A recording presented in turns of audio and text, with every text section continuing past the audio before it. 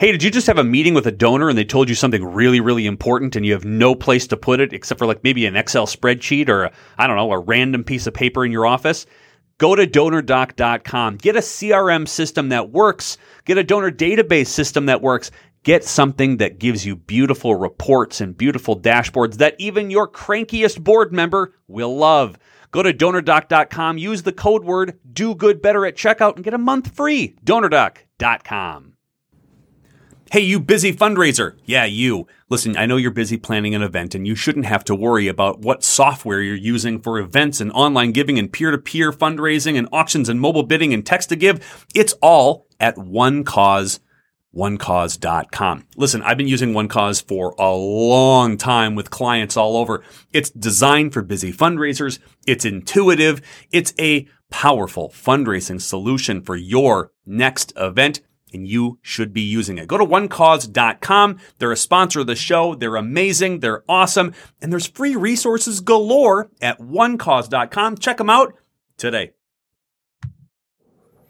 Choosing a partner to help you achieve success in your business or personal finances is a big decision.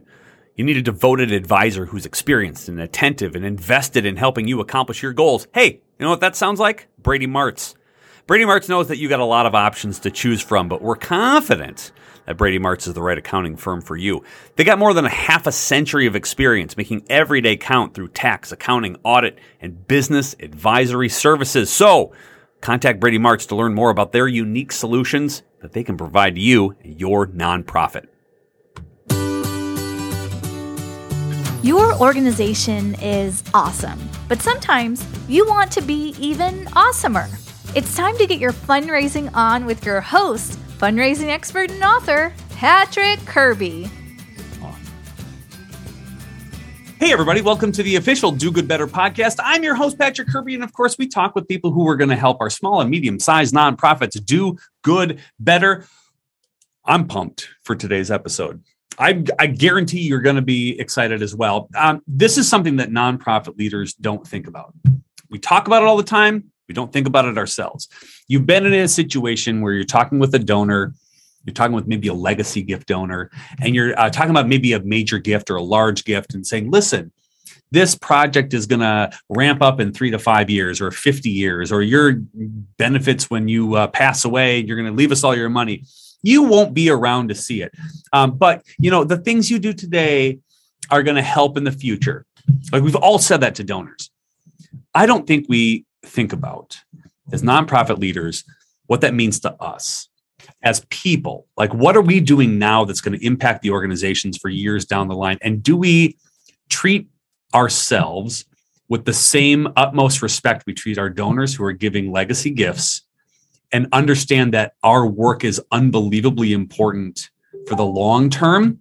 I don't think we do. So my guest is going to talk about that today. Bessi Graham is with us. It's tomorrow where she is, which is awesome because we get to be blessed with the future from across the globe. But I'm very excited to have her on. Bessi, welcome to the official Do Good Better podcast. Thank you, and hallelujah to what you just said.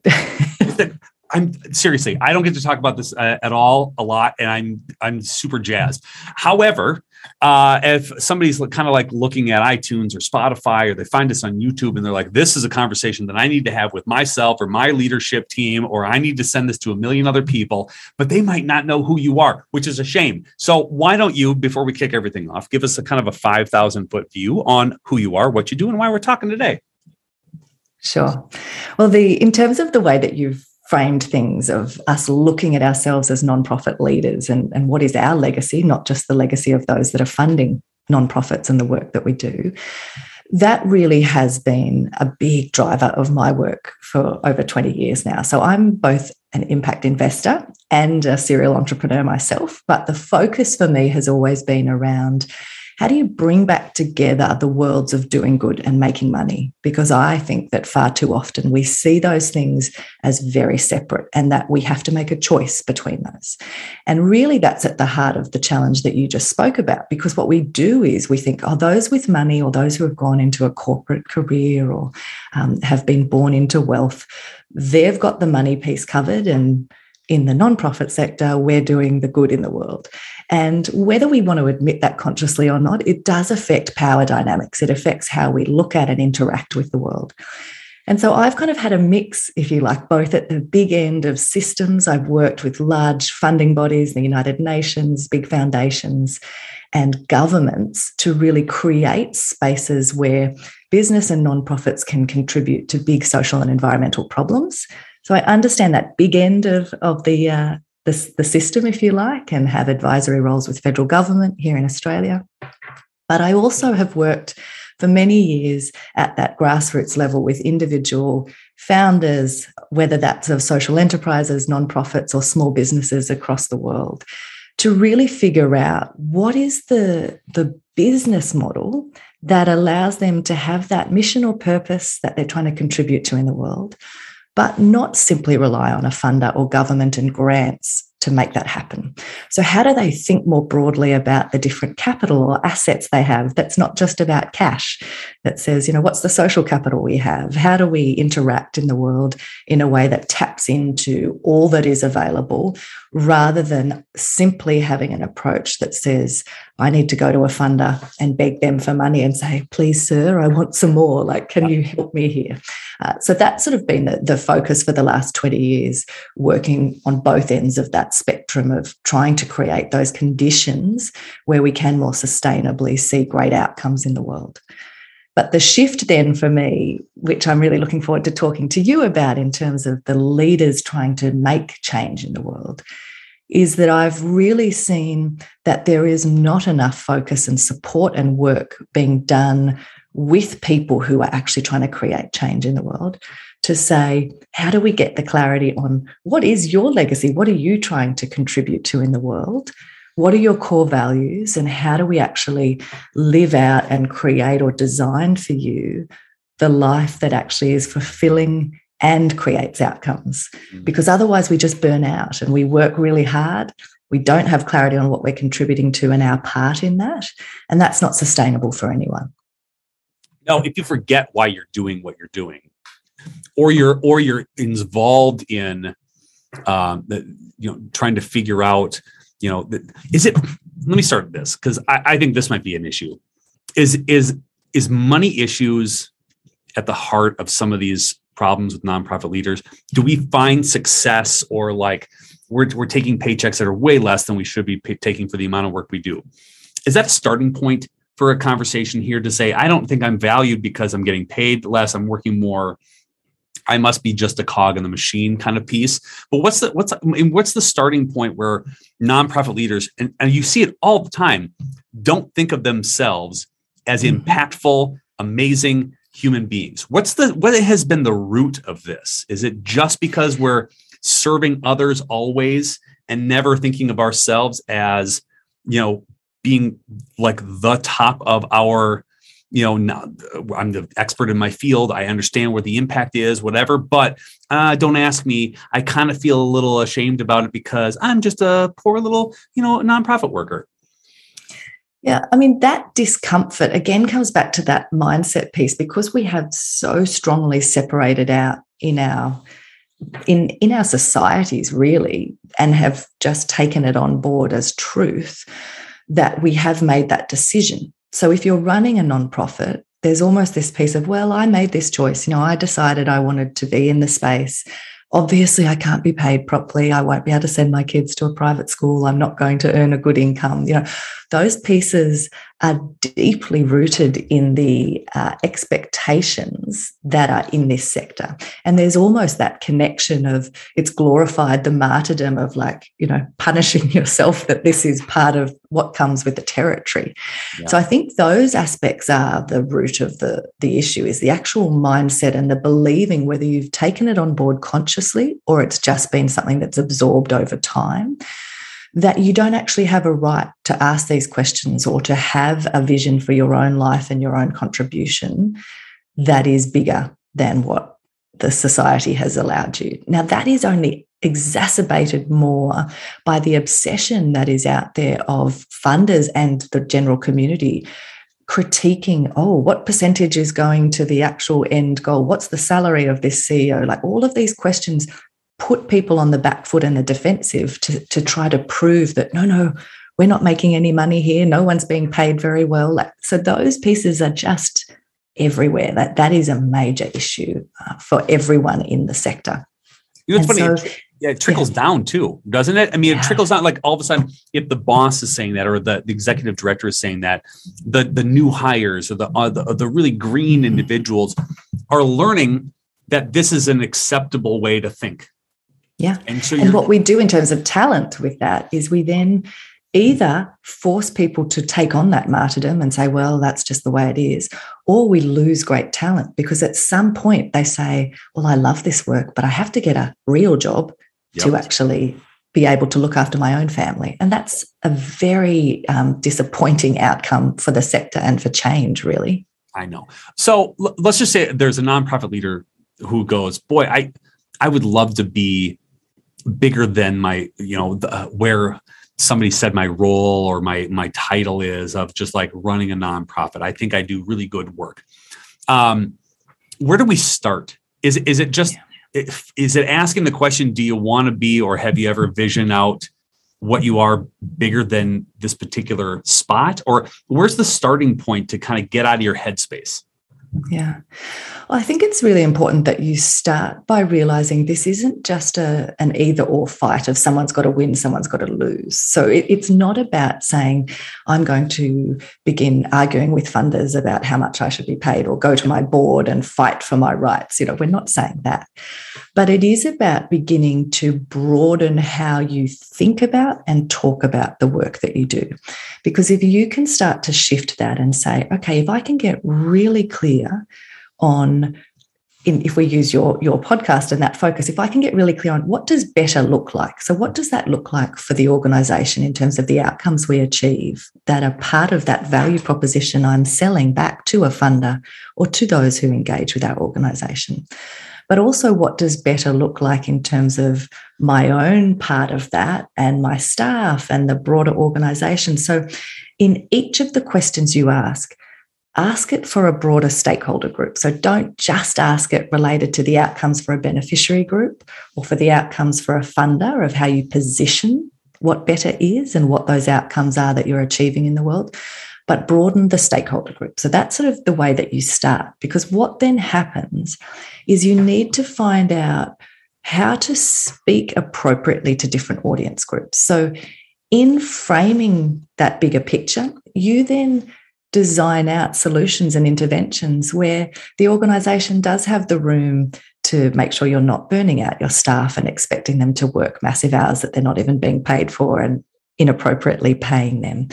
But when you're speaking to a funder, you have to be sophisticated enough to go, the piece I'm selling them on is that outcome that they are making possible or that they're catalysing through this support. So trying to shift those conversations to the incredible outcomes being achieved, what that person's role is in it, and making it less about the conversation that becomes defensive of why you're being paid or how much you're being paid. Because the thing that I've seen over and again is when you do that and in a conversation, you really have seen and understood and communicate to that funder or, whether that's government, philanthropy, whoever it is, if you can speak clearly to, I understand your strategy, I know the outcomes you're trying to achieve, here's how we will achieve them, and this is what it will cost. You shift the power dynamic from someone who's really has that desperation coming out of your pores and is asking them, pick me, don't pick the others that are talking to you.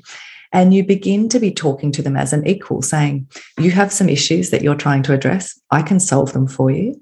Let's work this out. And it changes that dynamic. And so I think that piece is important to always remember you're trying to create the win-win. You genuinely have to be creating better outcomes. You have to be achieving what it is that you're saying you're doing. But it's just starting to gradually shift that conversation. Sometimes you will have funders who just want to keep coming back to, well, how much is being spent here? Yeah. And you have some choices to make there. Either you take a longer game and it's about gradually educating them on that, or possibly there's bigger conversations with your board or executive around Who do we think are actually the aligned investors or aligned funders that we want to have in the mix? What does that look like? And how do we, over time, shift our model so that even within our nonprofit, we have multiple streams of revenue? We are not risking everything with one big funder that actually isn't aligned or is pushing us to build an organisation that is not sustainable and that is exhausting and burning out our own team, which means ultimately we're not going to have that longer term impact. The confidence to say no, that we don't need this or we're going to go in a different direction. The swagger that I think you can have with what you're talking about, right? Walk into a room and you are the expert, and people should be so grateful that you're there because you're solving an issue. Yeah. There's a humility piece that I don't think a lot of nonprofit leaders can get over. And it's not, it's not being cocky. It's not being arrogant.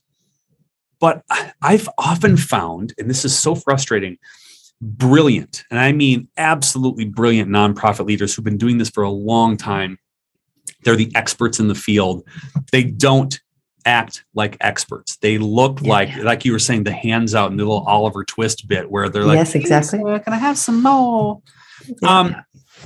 What happens when the power dynamic shifts, right? Because you're talking about like that's a major mindset shift of you walking into a room full of high capacity individuals or influencers within your community. And you're sitting at the table, and instead of saying, oh, I'm just a poor nonprofit, I'm a nonprofit that helps get this done, this done, this done. I'm so excited to be here and meet you.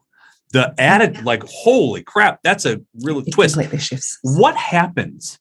What can a nonprofit leader who's like getting really excited about turning on this thing that they've probably always wanted to do, by the way, but they've never been either given permission to or thought or given themselves permission to because of this humble leadership piece that they've always been required to, because that's what everybody does, right?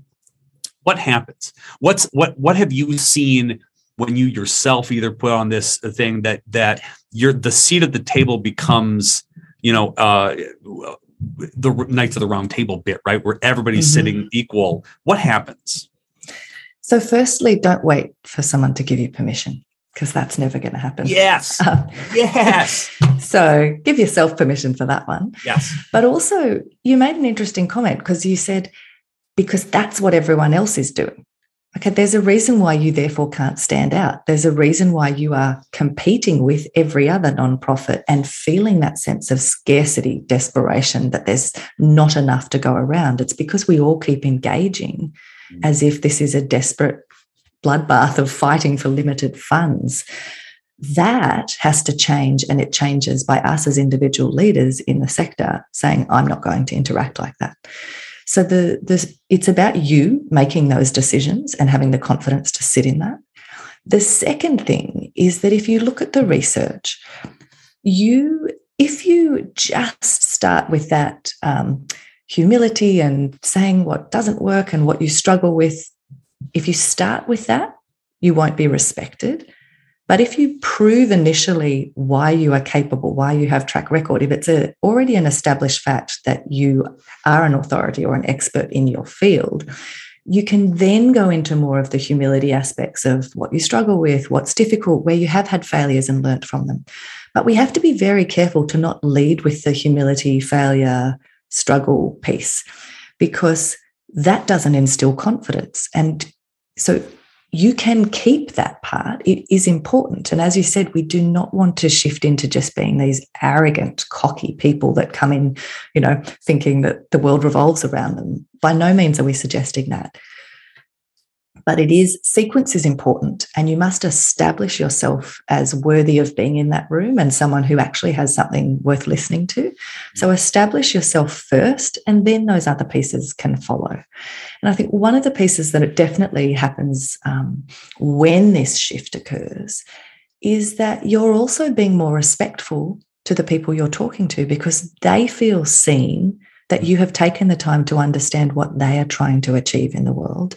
And if you frame things in that sense that says, you guys have set this incredibly ambitious strategy around what you're going to contribute to as a foundation over the next 20 or 30 years, I want to help you get there. If you make the conversation about creating that win for them and how you can do that, and point to your track record in terms of here's what we've achieved before, this is why we are the people to partner with on this, then you're not just setting yourself up as the answer, but you are respecting them and trying to create a win for them that just happens to be in partnership with you.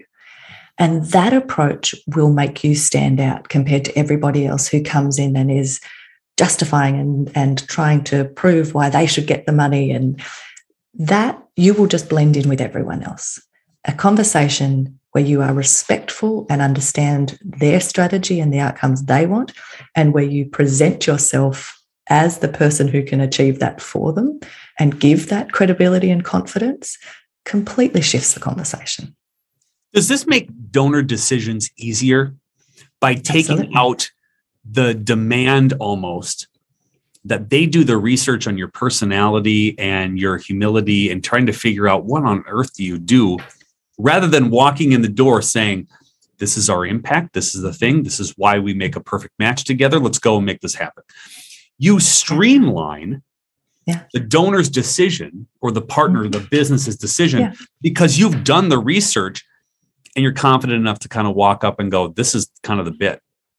Yeah, absolutely. It completely does. And that, again, who doesn't want that when they're being overwhelmed with 100 different options? Right. If you can just lay it out for them very clearly, that's a much more straightforward interaction that anyone would prefer.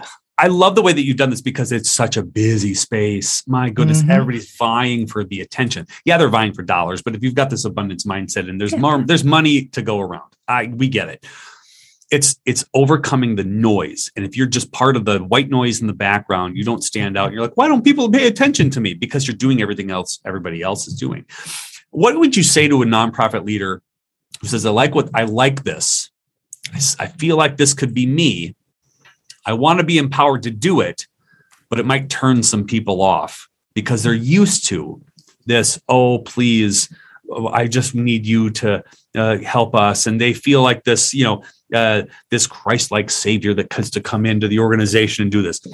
And a nonprofit leader might go, what if this is a turnoff to those that I have traditionally been doing this? How do you discuss, or how do you walk through building enough confidence that that's not going to be an issue? Or what if it is an issue? Do we care? Look, it could be an issue. And again, one of the things as a leader that you have to be able to do is run scenarios. So strategy and thinking through what you're going to do. You do need to think through what could happen here. Am I okay with that? So thinking through, okay, what's the worst thing that could happen in this conversation?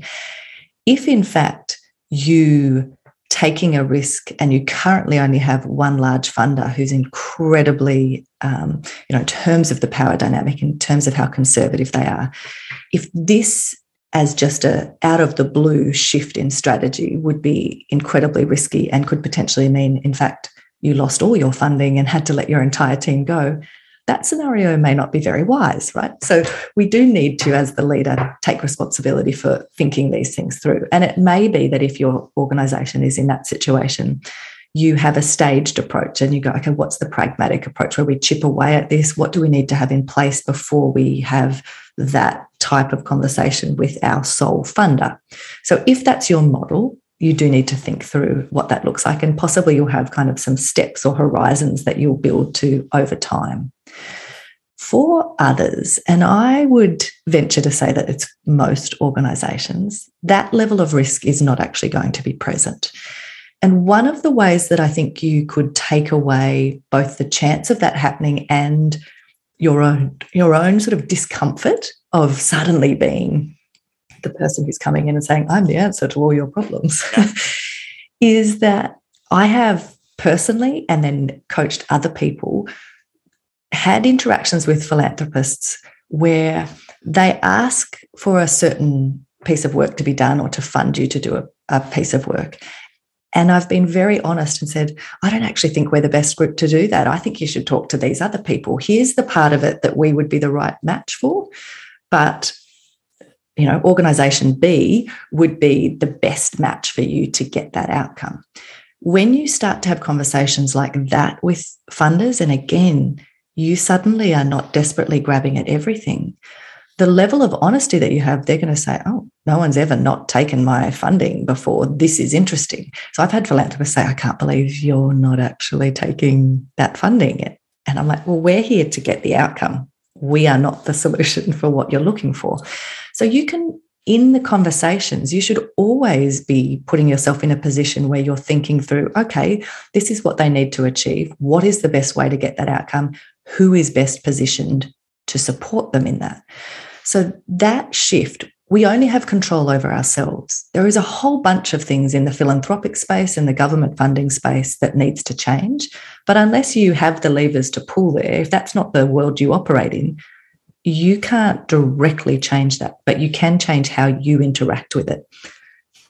So if we're having conversations with a funder, where ultimately we feel like they're putting us in a position where we have to be dishonest and we have to pretend we're good at things we're not good at to get their funding, then you have the choice to shift how you interact and to actually present more clearly what it is you are great at, where your brilliance lies as an organisation, where your track record is, and then relax into the fact that you don't have to be the answer to every problem. If the outcome is what we're after, changing the world, addressing that big social or environmental issue, then focus on that and demonstrate again and again that you have the integrity and credibility in the way you interact, and funders will seek you out. Mm-hmm.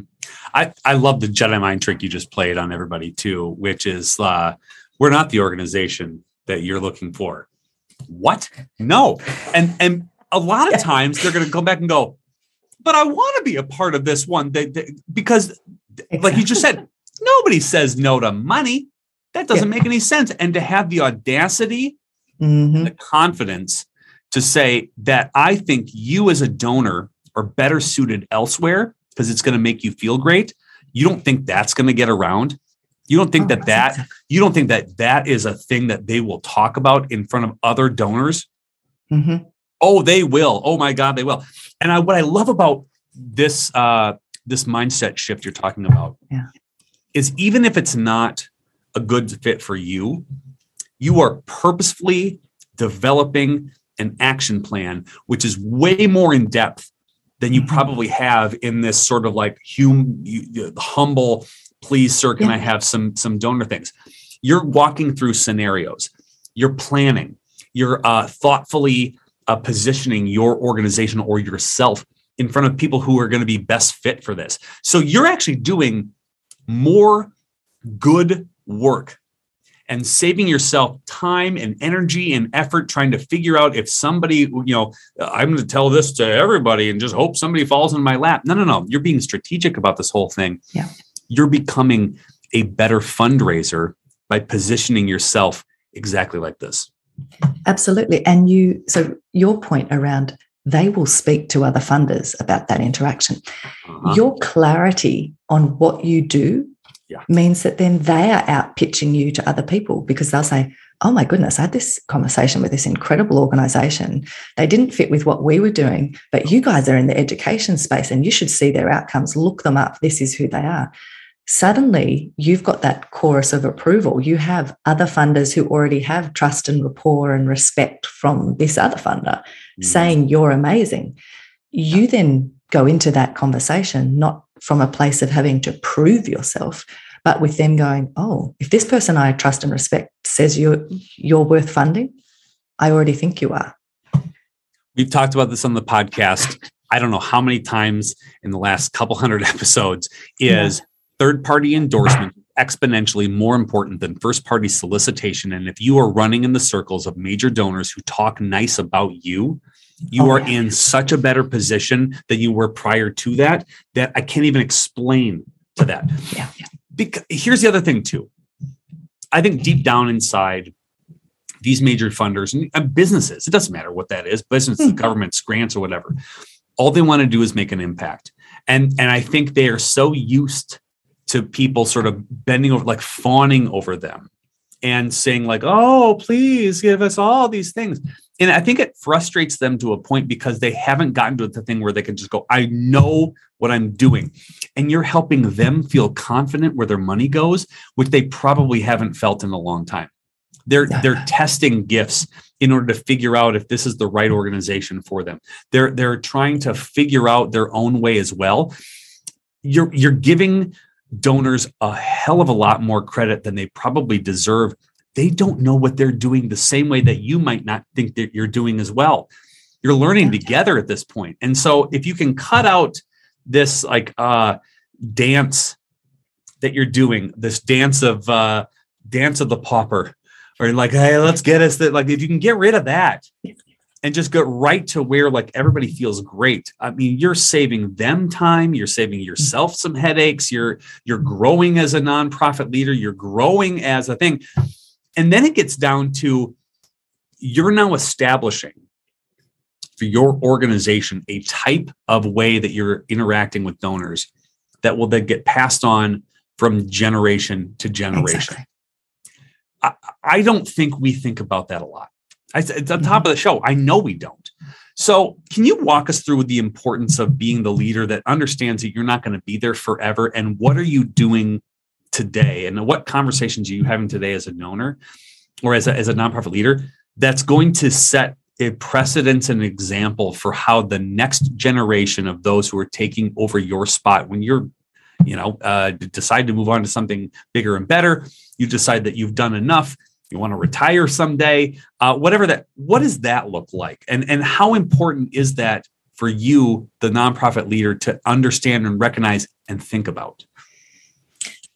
It's such a critical piece because, again, it's the aspect of starting to not just put all the power in what others are doing or that those people have decision-making rights. Sorry, you're the leader of an organization. You have either a team or other partners that you're working with who are all interacting with you, and for them, you are in a position of power. So you have to actually sit with and own that.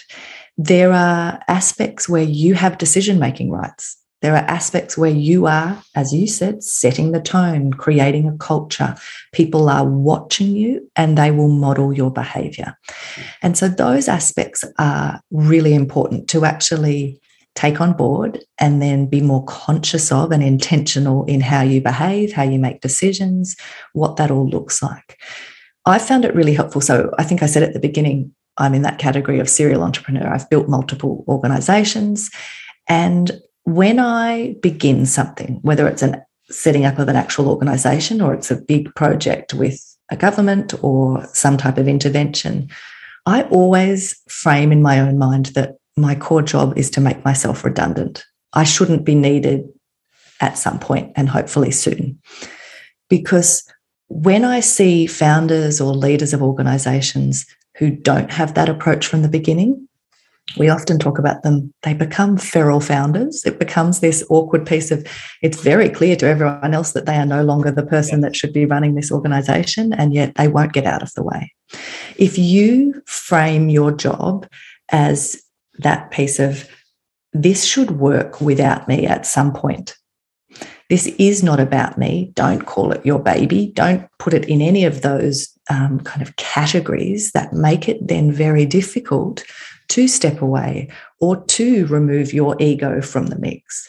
So thinking about it in that way, I have personally found very helpful, and it's meant I've been able to walk away from something that I've built and run for 8 years, hand it to a deputy CEO to become the CEO, stepped off the board, and had multiple people come up and say, I couldn't do that. How did you do that? Well, that's how I did it. You frame in your own mind from the beginning that this is not about you. But while it's not about you, in the time that you are there, it is about you, and you do have to take responsibility for that. So what does that look like? Well, it does mean you have to be really clear on those aspects of the strategy, of that vision of what is the organisation actually trying to be part of in the world. Where are you currently? So I often talk about, you've got context and you've got vision. So what is the context that you're operating in? Where are you at the moment? But where do you want to go? And for any of us in this sector, we have to acknowledge that when we're talking about impact, No one person or one organisation can claim attribution for impact. There will be multiple factors that contribute to that. So you're not trying to say, what is the piece that we as an organisation can solely take credit for, but what do you want to contribute towards? So big picture impact level, what do you want to be part of creating change? And then a whole bunch of beautiful opportunities emerge between that context and vision of what that could look like. So your job is then to start to drill into and come up with the strategies, the programs, the interventions. What could you do as an organisation to be part of that change? And as you become clear on that of what are the skill sets you have, where are you best positioned to contribute, that's where you can really rest into these things and not feel this urgency or desperation to chase or be reactive to whatever funding comes your way and trying to then, let's design a program that does that because there's funding for it. This clarity is incredibly appealing to funders. It's incredibly appealing to your staff because the team knows what they're actually trying to achieve and it doesn't chop and change every quarter based on funding. And that piece for you as a leader then, drilling into these components, being clear on what you're trying to be part of, who you are as an organisation, just establishes a rhythm and those cultural behaviours that are far more appealing for everybody and that, you will be creating a legacy. I absolutely guarantee it in that process. Is there something that has to, I'm like, it might be like a weird question, but you almost get to be your own celebrity within the nonprofit realm in a weird way, right? You're this you can be. It's okay to be. And this goes back to that permission thing. It's okay to be like a nonprofit local celebrity. It's okay. It's okay to have a personal brand that's associated with your leadership style or your legacy, planning sort of piece. Not necessarily like the face of, you're the face of the organization. Why don't you just live up to it? It's be fine. It's okay. No one's gonna be mad at you for being that. But how much does it have to be where it's okay to walk into a room and they go, "There's Bessi. Yeah. I know exactly what she does. I know exactly where she's going. I want to be associated with that individual in person." And that comes back to that sort of, is it okay to allow yourself that little moment, where you don't, it's okay. I just always want to give everybody permission to do this. We constantly just want to give people here's your celebrity card. Here's your, I know your better VIP, than everybody else's. Yeah, just go and do that thing. There's always a hesitation about that because I know it's big. The organization is bigger than you. Okay, it might be, but you're the head of the organization. It's okay. It's okay to do some of that kind of stuff. And that changes the perspective. People want the influencers want to hang out with you. The donors understand that they get to be a part of something bigger because you've created it that way. And I just don't know. I've always felt gross about not giving permission to do that. Yeah. So it's not only okay, it should be more than for just a minute. So don't just try to have this short moment in time. Your entire career and the way in which you operate should be on an elevated plane. You should be operating. You can definitely step up in where you're currently operating and where you should be operating. And the reason why that is more than okay, there's two things that come to mind for me. One is when you do that, the level of clarity and impact that you have is so much higher. So yes, it's okay. You will be more impactful in a positive way in the world. We're not talking about encouraging you to create a personal brand simply for your own wealth and promotion. We're talking about creating a personal brand to have more impact in the world. So firstly, that's why it's okay, because you will be doing more good than you were previously doing. The second reason it's okay is because you will inspire others to become more clear in what they're doing and to lift their game, because they'll say, oh, they were unknown before, or just like the rest of us, look at the shift and I want to talk to them and understand what did they do to actually begin to operate the way they are now operating. So whether it is other nonprofit leaders, whether it is the general community who starts to have a respect for the work you do in a different way, and talks differently about the nonprofit sector and how the outcomes they achieve, how they're compensated, whether you're shifting that conversation or whether it's with big philanthropists, small funders, whatever that aspect of funding is, you will be shifting their perception and their interaction and then their own expectations of what relationships look like with people they fund. Yeah. So that second piece is incredibly important because as leaders, not only do we want our organisation or the work we directly do to have impact in the world, the ripple effect and that flow on impact, that's where we create a massive legacy. So why would you not step up and own that space? Again, I'm not suggesting you pretend you have expertise where you don't. In fact, you should do the opposite. You should find other people who are brilliant at that and point at them. But where you do have brilliance, there is no downside to you owning that. Is there when did this come up? Because again, serial entrepreneur, I'm doing this, I'm doing a fine. Yeah. You're all over the place and it's great. This turn to understanding the importance of having somebody own this, be this leader, and sort of embrace this sort of mindset shift. When did that happen? Or did it happen over a course of a number of years? But was there a moment where you're like, oh crap, this is the key to getting nonprofit leaders to figure out their own stuff and move on? Was there like a light bulb issue or a lightning strike that you go, this is it, I'm making the turn right now? It was actually a bit of a full circle moment. So originally, back when I did my undergraduate and my postgraduate studies, what I was obsessed with and studying was leadership. So politics. My master's was actually in counterterrorism. So I was looking at aspects of leadership and how people influence and what change looks like. And so my master's thesis, I actually compared the leadership style of 3 different leaders in Timor-Leste or East Timor, depending on how you frame that country. And so I had always been looking at this role of the leader. How do we influence and create change in the world?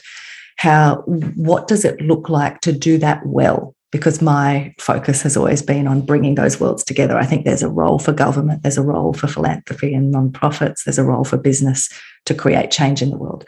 But my focus originally was on leadership and on that role.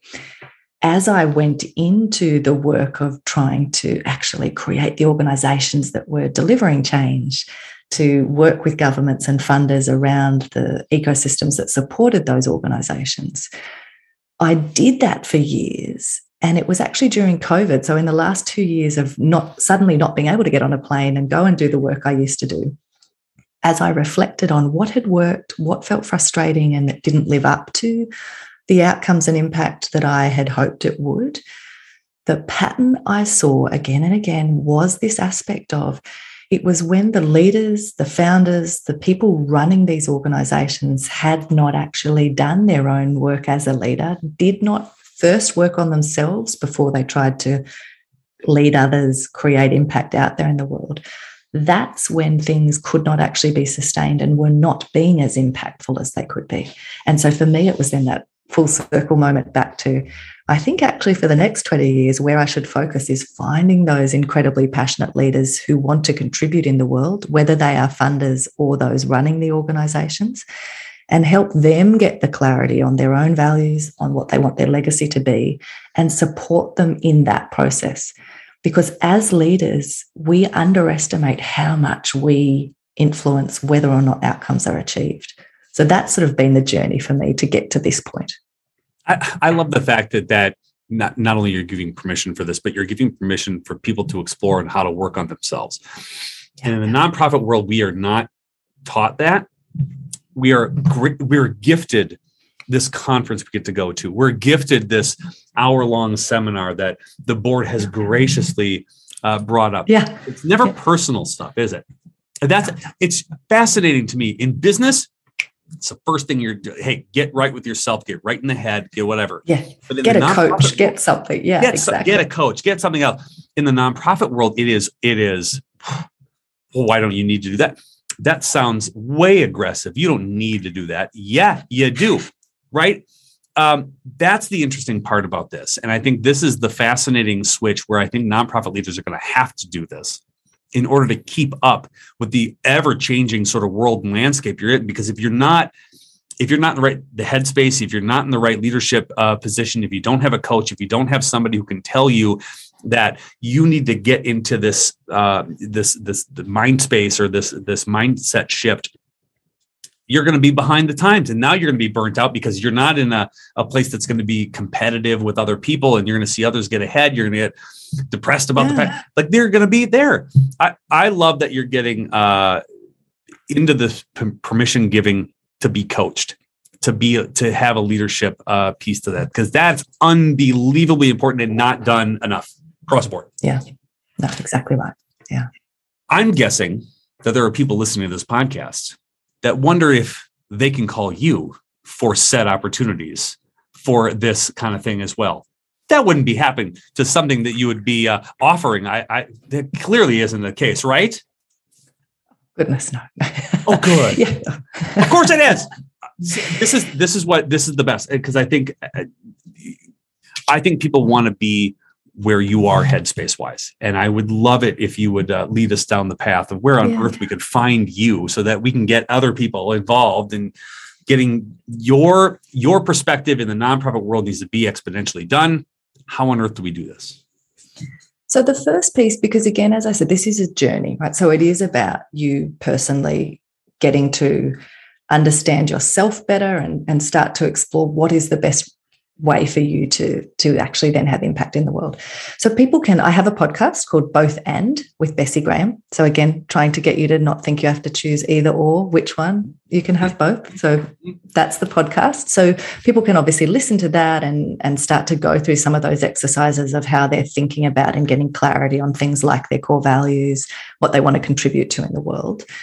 And then also jump over to, I have a website, bessigraham.com. So Bessi, Bessi. And there you'll find some videos and different resources and bits and pieces, which will just help you to dig in a little deeper to this. Because again, a little bit like your nonprofit is not the answer for every funder. I won't be the answer for each of you, but my hope is that some of those free resources will help you get clarity on what support do you need, who is best to do that.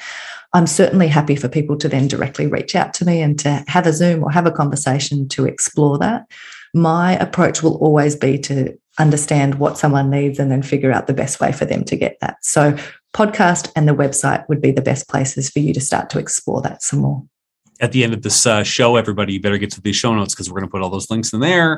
And you go click on that and you go reach out to Bessi, because she's going to get you in the right headspace. And by the way, if you're clicking around on things and you haven't subscribed to this show yet, well, you should. This seems like a logical place to start your journey with the official Do Good Better podcast, and then immediately go back and follow Bessi's podcast and go get on there, get on her website and sign up for everything that she's got, because this is absolute gold. You will have to go listen to this podcast again, because there's so many nuggets of good and amazing information that is going to snap you out of this whole like beggar mentality, this whole like, I don't deserve to be this leader. I don't have the expertise. Yes, you do. It should be great. I have enjoyed every bit of this conversation. This has been enlightening. I'm so glad that you're another voice in the world, trying to give clarity to nonprofit leaders and encourage them to just rock out at their job, and it's okay to be awesome.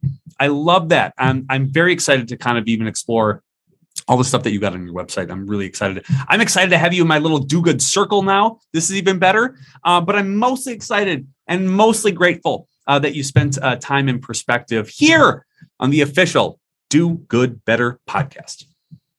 Thank you so much. My absolute pleasure.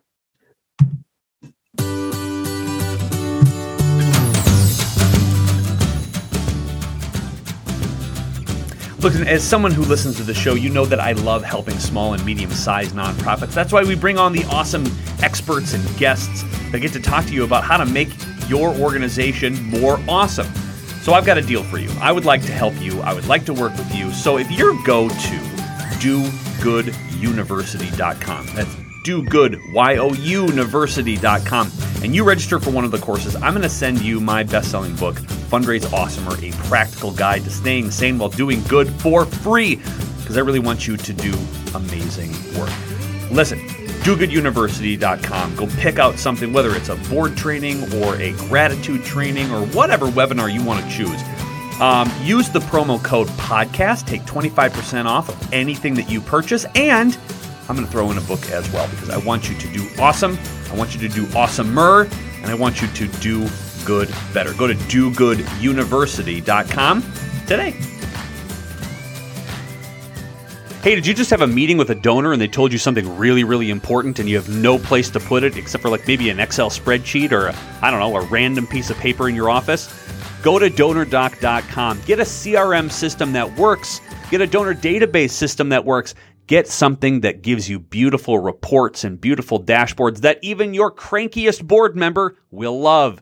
Go to donordoc.com. Use the code word DOGOODBETTER at checkout and get a month free. Donordoc.com. Hey, you busy fundraiser. Yeah, you. Listen, I know you're busy planning an event and you shouldn't have to worry about what software you're using for events and online giving and peer-to-peer fundraising and auctions and mobile bidding and text to give. It's all at onecause.com. Listen, I've been using OneCause for a long time with clients all over. It's designed for busy fundraisers. It's intuitive. It's a powerful fundraising solution for your next event. And you should be using it. Go to onecause.com. They're a sponsor of the show. They're amazing. They're awesome. And there's free resources galore at onecause.com. Check them out today. Choosing a partner to help you achieve success in your business or personal finances is a big decision. You need a devoted advisor who's experienced and attentive and invested in helping you accomplish your goals. Hey, you know what that sounds like? Brady Martz. Brady Martz knows that you got a lot of options to choose from, but we're confident that Brady Martz is the right accounting firm for you. They got more than a half a century of experience making every day count through tax, accounting, audit, and business advisory services. So contact Brady Martz to learn more about their unique solutions that they can provide you and your nonprofit.